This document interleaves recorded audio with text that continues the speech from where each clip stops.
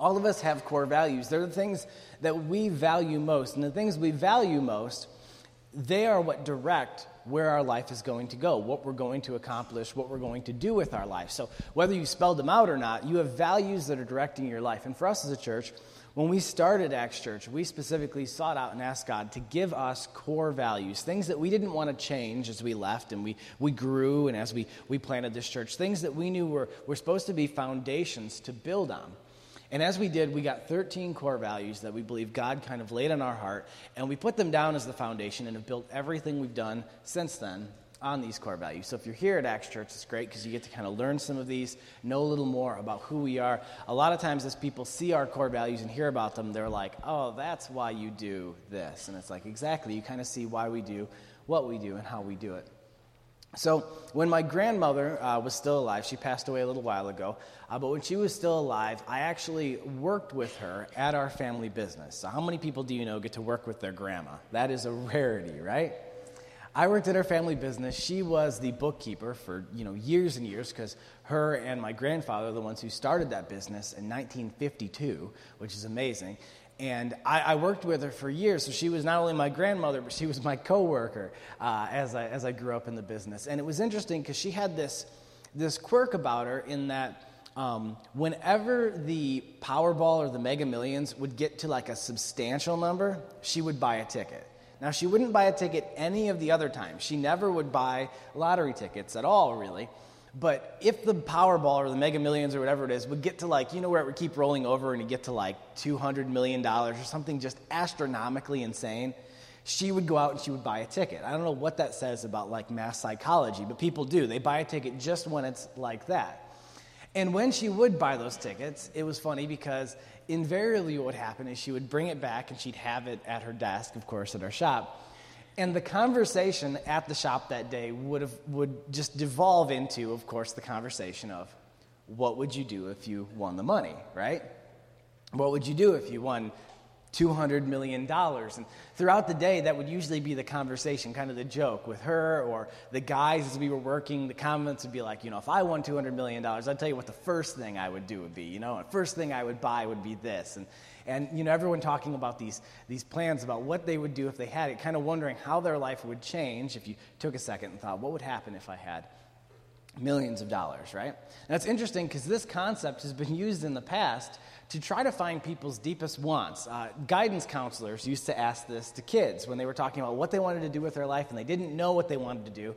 Guidance counselors would sometimes say, well, what would you do if you had $1 million? Now, I know nowadays it would have to be like 10 million or 100 million, because isn't it sad? $1 million doesn't seem like that much. You'd be like, I would still work hard. $1 million seems terrifying, right?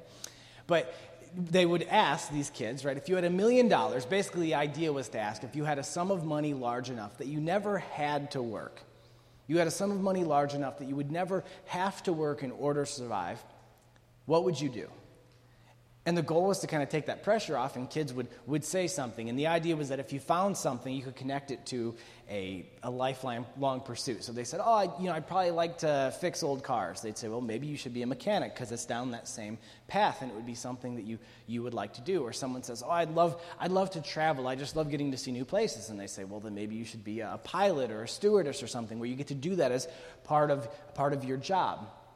The only problem with that question is that they don't have $1 million. It's the only problem with that whole great question of if you had $1 million, what would you do, is you don't have $1 million. So the conversation kind of devolves because in all reality, when you step into real life and as you step out into there, many people who might even pursue an idea dependent on that type of thinking would find, I really don't like this job because this doesn't give me any of the security or money that I was hoping to in my life. And really, this was something I'd love to do as a hobby. It's not something I want to be forced to do for 40 hours a week with someone yelling at me. The problem is there wasn't $1 million. The problem is that as we had those conversations at the shop about what we would do if we won $200 million, the problem was our chances of winning were beyond nothing. You understand, when you play like the Mega Millions, you have like a better chance of getting struck by lightning and abducted by aliens on the same day than like winning the Mega Millions. Like that's like the percentages. It's terrifying. But we would talk about this. But in all reality, for us at the shop that day, or for anyone else who's thinking about what they're doing with their life, it would be far better to just talk about what we actually had. Instead of talking about, if I won $200 million, I'd do this, what we should have been doing was having a conversation about what we were going to do with the 3 hours of overtime we had that week.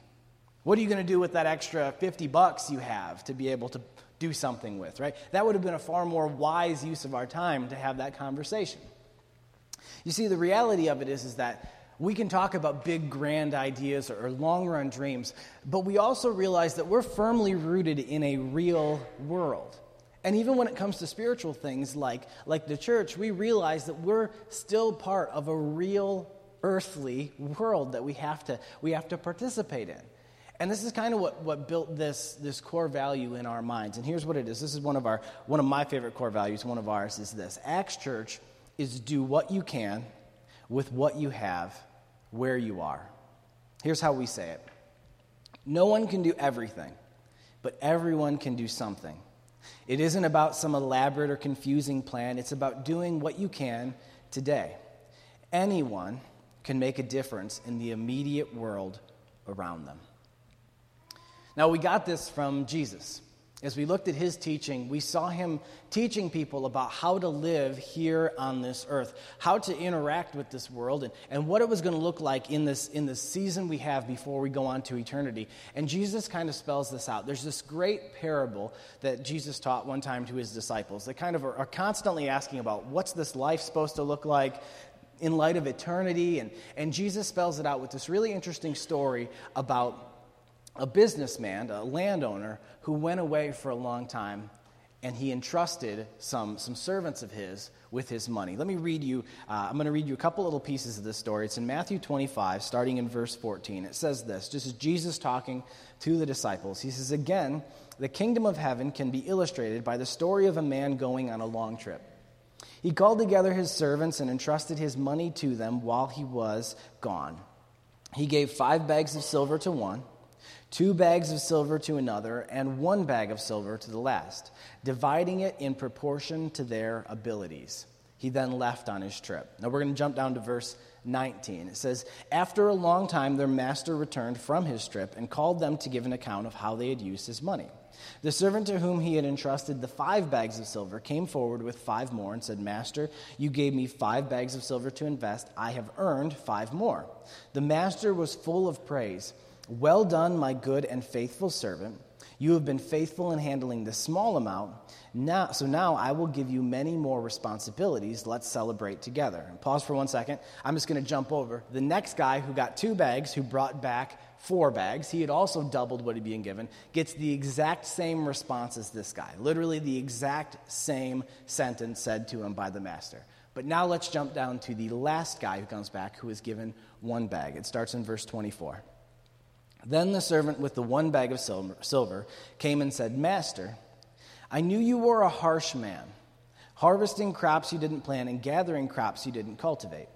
I was afraid I would lose your money, so I hid it in the earth. Look, here is your money back.' But the master replied, 'You wicked and lazy servant. If you knew I harvested crops I didn't plant and gathered crops I didn't cultivate, why didn't you deposit my money in the bank? At least I could have gotten some interest on it.' Then he ordered, 'Take the money from this servant and give it to the one with 10 bags of silver. To those who use well what they've been given, even more will be given, and they will have an abundance. But from those who do nothing, even what little they have will be taken away.'" These men are always trying to learn about the kingdom of God and what our lives here are supposed to look like. And Jesus says, "Well, let me tell you a story." And I think that honestly they would have been shocked to hear this story. You know, they're probably expecting some very ethereal, super spiritual picture of what life on earth is like. And he says it's kind of like this business transaction. It's a lot like business where somebody is in charge and he goes and he says, here's my money. You do something well with it. So when I come back, I'm proud of what you had leveraged, what you had done with my money. And Jesus is comparing this to our lives here on this earth. The picture he was giving was that us who are living on this earth have been given gifts, have been given a portion from God to use. That God has gifted us with a certain amount of energy. God has gifted us with a certain amount of time. He's gifted us with a certain amount of skills and talents. He's gifted us with a certain amount of finance. And as we go through our lives until the day where either we die and go to meet Jesus or Jesus comes back and meets us here, we have the ability to leverage what it is God has put into our account, not just for our own glory, but for His glory, that when we're able to take what He gives us and make a profit on it, accomplish more than we would just taking care of ourselves, really what the Bible points to is that gives glory to God. That actually gives glory to God because He says, wow, look at my faithful servant. He took what I gave him and he doubled it or he tripled it, and he was able to accomplish all these things. He says, this is what the kingdom kind of looks like. So how does this compare to what I'm saying? Well, if you notice the story when it starts, I think it's so interesting. These three men don't get given the same amount, do they? These three men get given completely different amounts. In fact, when you think about it, radically different amounts. Compared to one to the other, one guy get 5 times more given to him than the other guy. The Bible's pointing to the fact that as far as on this earth, as we look around to our friends and our family and the people in the world around us, or now with social media, we can look at a broad scope across the United States or across the world, not everybody gets the same amount.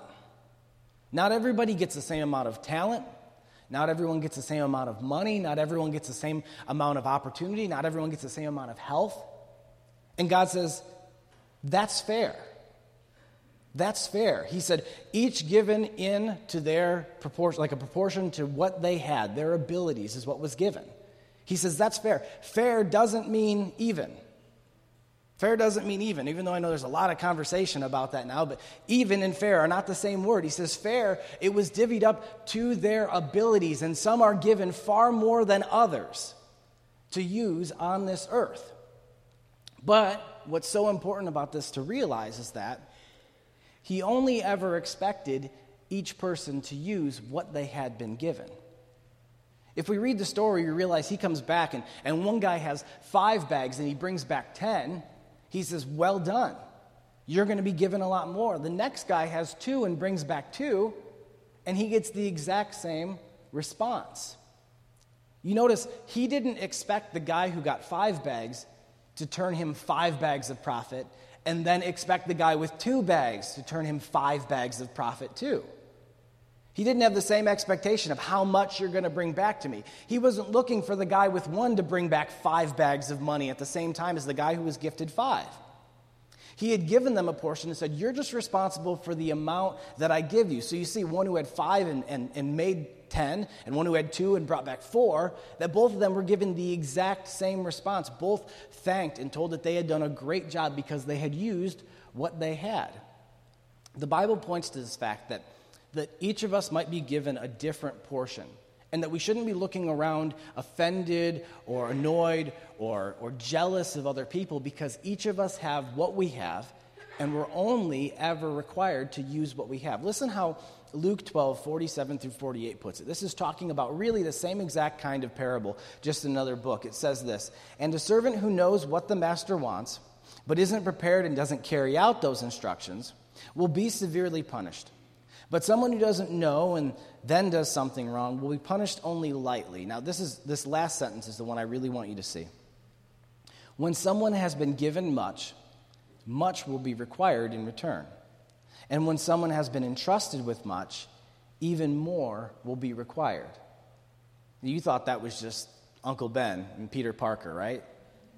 Great, right? Great power comes great responsibility. That was Bible. They stole that. So that's what they're saying. They say that some are entrusted with more, but then they're required to do more. What we're gifted, what we're given here on earth is not going to be even, and that's fair. You can't be offended that someone might have more than you, that someone might have more health, more talents, more money, because that's not yours to worry about. You're not required to keep up with them in regards to what they do for God or what they make or what they accomplish. You're only ever responsible for what God has given you. Each and every one of us are only ever responsible for the gift given to us, to use well what we've been given. So we can immediately just drop the comparison. It's not about what you accomplish compared to someone else. It's about what you accomplish with what you have. That's what do what you can with what you have where you are means. Sometimes We can get so offended and so disappointed and maybe even mad at God because we hit these limitations in our life. Each one of us is going to hit it sooner or later, and I can't stand them. I totally understand. I'm a driven person who wants to accomplish things, but sooner or later, we reach a limit in our life, and that can be a multitude of things. It could be a limit on our energy. We just run out. A limit on our health. We burn out. A limit on our finance, and we can no longer afford to continue forward. A limit on our talents, where we think, I'm not smart enough, or I don't have the ability to do this. And we'll run into a moment in our life where all of a sudden we come to a limitation in our life, something that stops us from going forward. And there can be this tendency to get angry at God or get offended or get very, very hurt or broken down by it. But I think that it's unwise to do so. What if God knew right where he had you?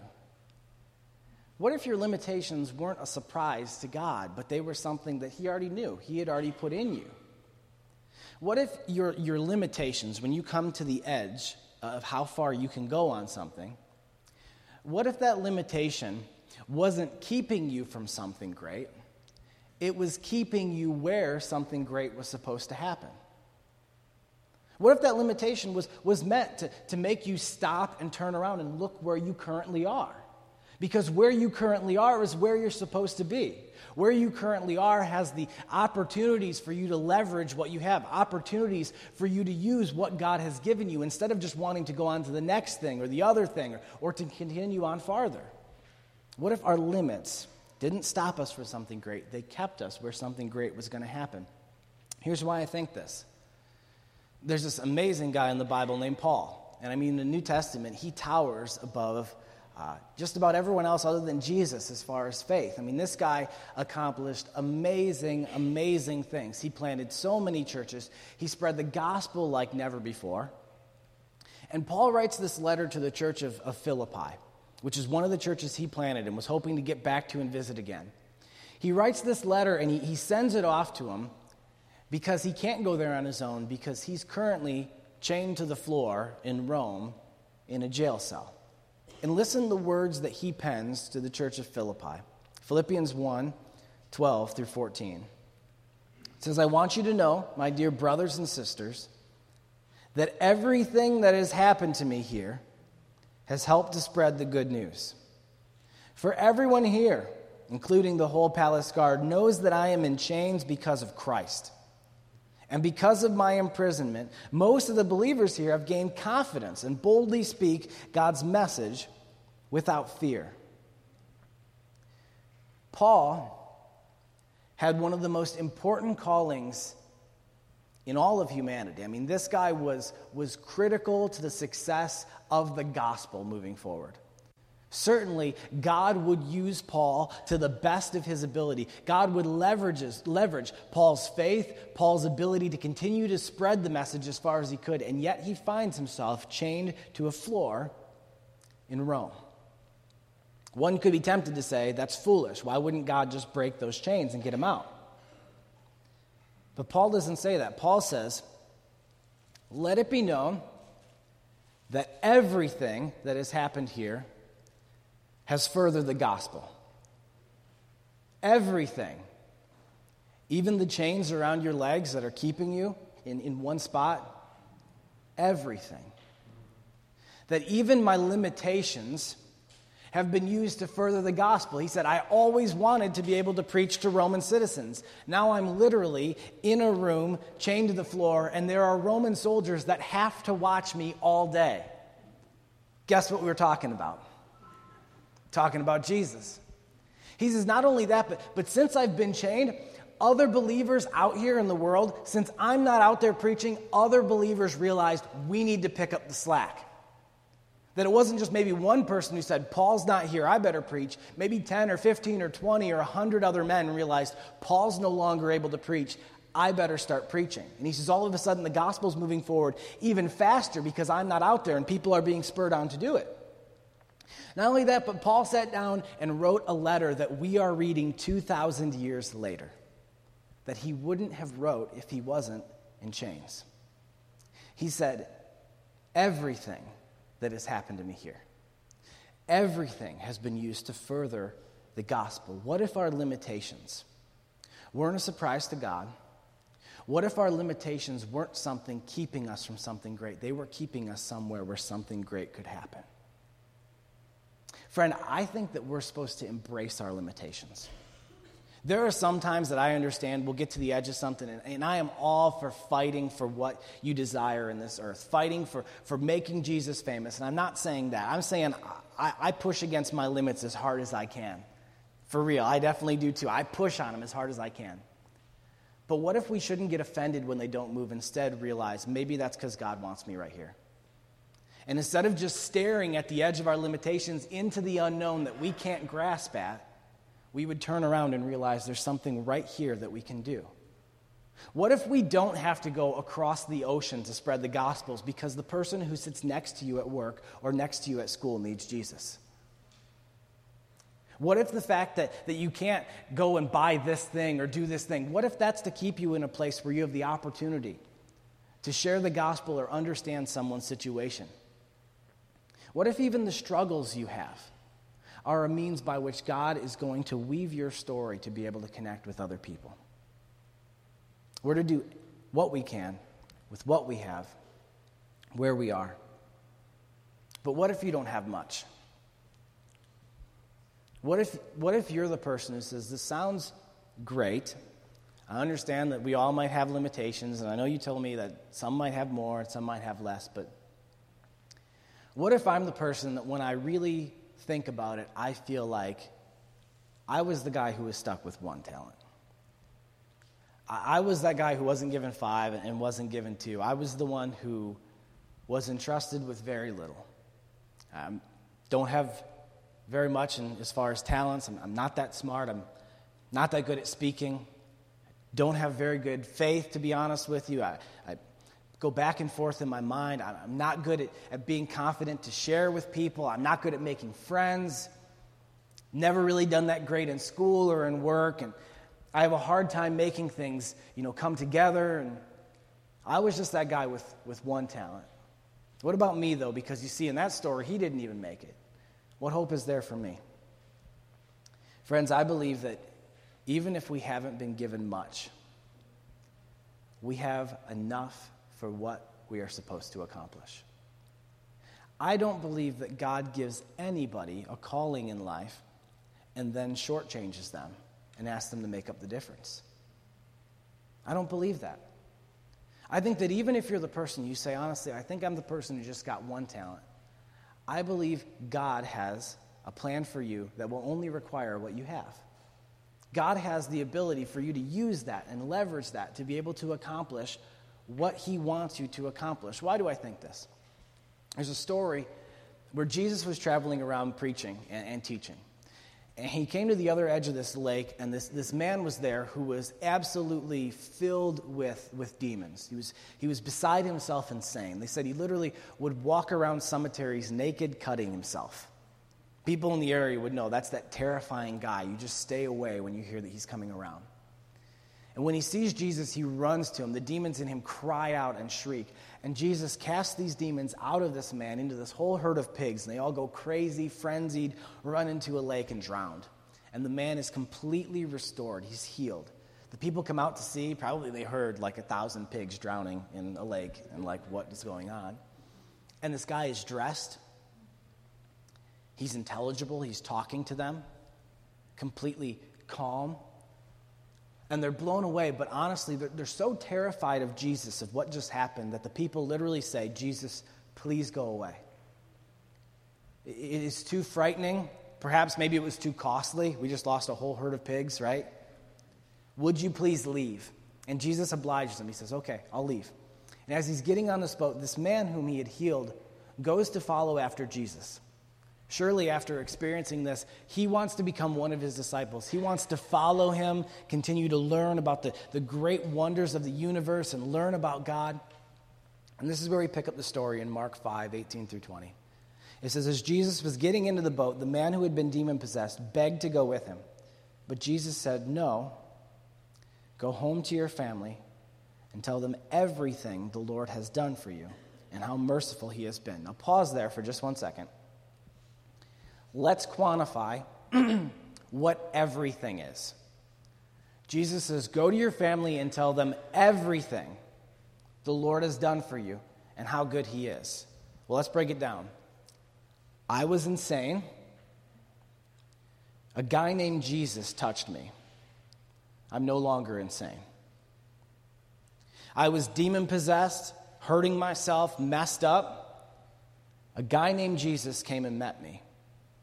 I'm not messed up anymore. The everything Jesus is talking about is literally 3 points. That's it. Jesus says, no, you don't need to come with me and you don't need to learn more about faith. You don't need to come with me and you don't need to delve deeply into all the wonders of the kingdom of God. Just, how about you go back to your family and you just tell them everything that you know about faith. And listen what it says the man did. It says, so the man started off to visit the 10 towns of that region and began to proclaim the great things Jesus had done for him. And everyone was amazed at what he told them. This man says, I'm not going to go to my family. He says, there's 10 towns within this little region. How about if I go to every one of these 10 towns and I share my story with everyone who will listen? Just 3 points. I was messed up. A guy named Jesus met me. I'm not messed up anymore. Friends, even if you feel like you're the person who doesn't have much in regards to talents, who maybe doesn't know much in regards to faith, maybe you think, I barely understand this for myself. I'm telling you, you have enough to begin. Just like this man, he says, you have enough. Just go. Begin to share your story. Well, I don't know that much. It's okay. Well, I don't know how to answer these questions. That's okay. I don't know about this situation. If someone asks me, well, what about this situation? Or what about where the Bible says this? I don't know. I was messed up. A guy named Jesus touched me. I'm not messed up anymore. He says, that's enough. Start there. Friends, we cannot wait. And we cannot just sit around hoping to gain enough more talent or time or energy or favor to finally do something for God. It's foolishness. If we continue to wait for more, it will never, ever come. Why? The story in Matthew 25 that we read at the beginning shows us why. The response from the master to the servant was this: well done, my good and faithful servant. You have been faithful in handling this small amount. So now I will give you many more responsibilities. If you are waiting for more to do something, it will never come, because more comes from being faithful with what we have. He says, you have been faithful with the small amount I gave you. Now I know I can trust you with more responsibility, and I will give you more talents. If you are the person with 1 talent, you cannot wait until you get 2 or 5 to begin to be obedient. You be obedient with 1, and when you are, the master is faithful to say, now I will give you more, because I know that I can trust you. Friends, more comes from being faithful with what we have. More comes from being faithful with what we have. If you are 1 talent, you leverage that 1 talent to the best of your ability. Do what you can with what you have, where you are. So what does this mean for Acts Church? It means that we understand God gave us a specific set of talents. That when we look at other churches or other ministries, they might encourage us, but we don't measure our success by other people's success, because we weren't given the same talents they were.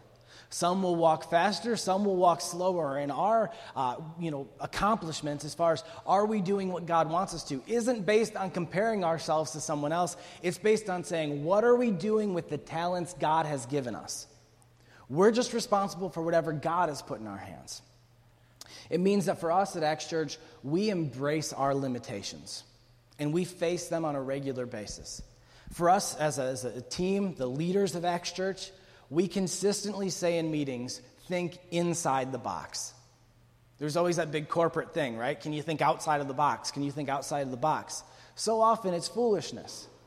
We believe that if there's a limitation that's here, it's most likely because that's where God has put us. There's a solution inside of that box. We never say, if we had this, or if we had more of this. We don't allow those statements in our meetings because it doesn't matter. We don't. We solve problems creatively. We solve problems instead of with money and spending more, a lot of times with hustle. It would be easier to do it like this. Yeah, but we don't have money, so we do it this way and we work twice as hard. We still get it done. We solve issues by doing what we can right where we are. It means that we leverage everything we have to the best of our ability, realizing that whatever God's given us, we are going to use as far and as fast as we can. We're a church of almost 300 people on a weekend, and we still don't have one full-time paid staff. That's insane. Like, we literally have me as a part-time staff. That's it. Everyone else is volunteer at our church. When I talk to my church planning friends, they laugh at me because they go, there's no way that you have a church that has 300 people who meet on a weekend and you have no full-time staff. I said, we have no full-time staff. They said, a church your size should have 3 full-time staff and be looking to hire a 4th. I said, yeah, but we leverage everything we have. We're willing to use everything we can so we can run faster and we can run further. It's the reason why our church is only 6 years old, started with 16 people, and has 300 people on a weekend. That's why. Because we're willing to leverage what we have. It's why we do something like have 2 services on a weekend instead of just having one. Because if we had one, we would have already ran out of space and we would have had to move to a new building. But instead we say, we'll take and leverage this building to run 2 services in it. And probably by next year, we'll have to run 3 services in it because we want to try to use it to the very best of the ability we can. It's why we take and we have groups that meet in multiple locations. It's why we take and we have our worship team practice in our kids' facility throughout the week. It's why we use our other rooms as meeting places throughout the week. We try to use everything 2 or 3 or 4 ways. And if we can't use it, what we start doing is giving it to other churches to use, so that it can continue to be moved. We give away old stuff from when we were a mobile church, or we loan our equipment to other churches when they're doing stuff. If we're not using it, you use it, because we want to leverage everything we have, anything God has given us, to the best of our abilities, because when we do, we believe God will give us more. What does it mean for you? Because you guys are Acts Church. What does it mean for you? Do me a quick favor, okay? Close your eyes for a second. What would you do if you had $1 million? Imagine for me, what would you do if you won the lottery? What would you do if you had so much money you would never have to work again? What would you do if you had all the time in the world? Now open your eyes and forget about all that bull crap, because it's never going to happen. You don't have $1 million. You aren't going to win the lottery. You're never going to have enough money that you don't have to work. And you're never going to have all the time in the world. The answer is not to ask what I would do if I had all the money in the world. It's to ask what I would do with the money God has given me right now. It's not to ask what I would do if I had all the time in the world. It's to ask what would I do with the time I have right now. Not what I would do if I had all the ability in the world and I could sing or I could preach or I could this. No, what are you going to do with what you have right now? Friends, it's embracing the fact that there are limitations in your life, and if there's a limitation, it's because God has you right where He wants you right now. That perhaps you don't need to go somewhere else, you don't need to do something else, that right as you sit is the opportunity for you to change the world. What if you just decide, I want to do this, and I want to do this, and I want to do this? How about just do it for one person instead? Some grandiose schemes, if I want to go and I want to do this on this, I want to go and I want to do this, and these big, huge dreams. How about just do it for one person? Because you have the ability to actually do that right now, right where you are. Leverage what you have. Be faithful with what God has given you. Some of you, I'm just being real, you're my friends, you're my family. You sound like fools when you pray. You are asking God to give you more while you are currently misusing what He has given you. You are asking God for more money while you're misusing the money He has given you. You're asking God for more time when you're misusing the time He has given you. You're asking God for a new relationship while you're currently misusing the relationship you were just in. And you sound like a fool. You're asking for more, not realizing that God clearly spoke, more comes from you being faithful with what you have. Do you want more? Yeah. Don't bother praying about it. Be faithful with what you have, and God promises He will give you more. If only you leverage what you have. It's not about what you do if you have $1 million. It's not about what you do if you have it all the time in the world. It's about what you would do with your life right now, today. Do what you can with what you have, where you are. And if you do it, God will bring the increase. When He sees you're faithful, He will bring it. I'll tell you, friends, I love the opportunity I have to preach at Acts Church, to be the lead pastor of Acts Church. It was a dream I really didn't even fully realize when I was a young man at 16 years old. But I didn't get the opportunity to preach at Acts Church. I got the opportunity to help in a youth ministry. And I helped in that youth ministry with all of my heart and all of my energy and all of my soul. And then I didn't get the opportunity to preach at Acts Church. I got the opportunity to lead a college ministry. And I stepped into that college ministry, and I gave it everything I could, and I pushed as hard as I could, and I preached as hard as I could in that environment and tried to share faith with the 20 or 30 people I knew. And I didn't get an opportunity to lead Acts Church. I got an opportunity to lead a college ministry nationally. And I did that, and I stepped into it and gave it everything I had, and I was willing to leverage all of my personal finance into it. I was willing to change my schedule, to travel, to give up opportunities, to step away from relationships and push as hard as I could to lead this ministry. And then I was given the opportunity to lead Acts Church. Some of you are foolishly looking for the thing you want 4 or 5 steps from now and unwilling to take the first step you're supposed to take right now. We don't get that 5 bags of silver right away. We get 1. And we use 1 well, and then God says you get 2. And you use 2 well, and then God says you can have 5. It got to the point so much that as I was pushing into the Lord and asking, God, please, would you allow me to be able to lead this well? I literally began to pray a prayer out of this verse where I would say, God, give me the bags of those who won't use them. God, give me the bags of those who have buried them. Your promise is that what little they have will be taken away from them and given to those who have an abundance. You see how hard I'm pushing. God, please, I pray that I could do more for you. Take away the blessings from those other people who are misusing them and give them to me. Because I refuse to let your glory not be preached. I refuse to let your glory not be known. If they're not using them, please give them to me, because I will take them as far as I can.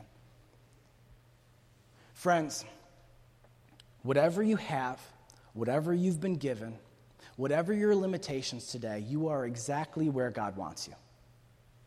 Use what you have today to be faithful, to honor Him, to change the immediate world around you. That's how it starts.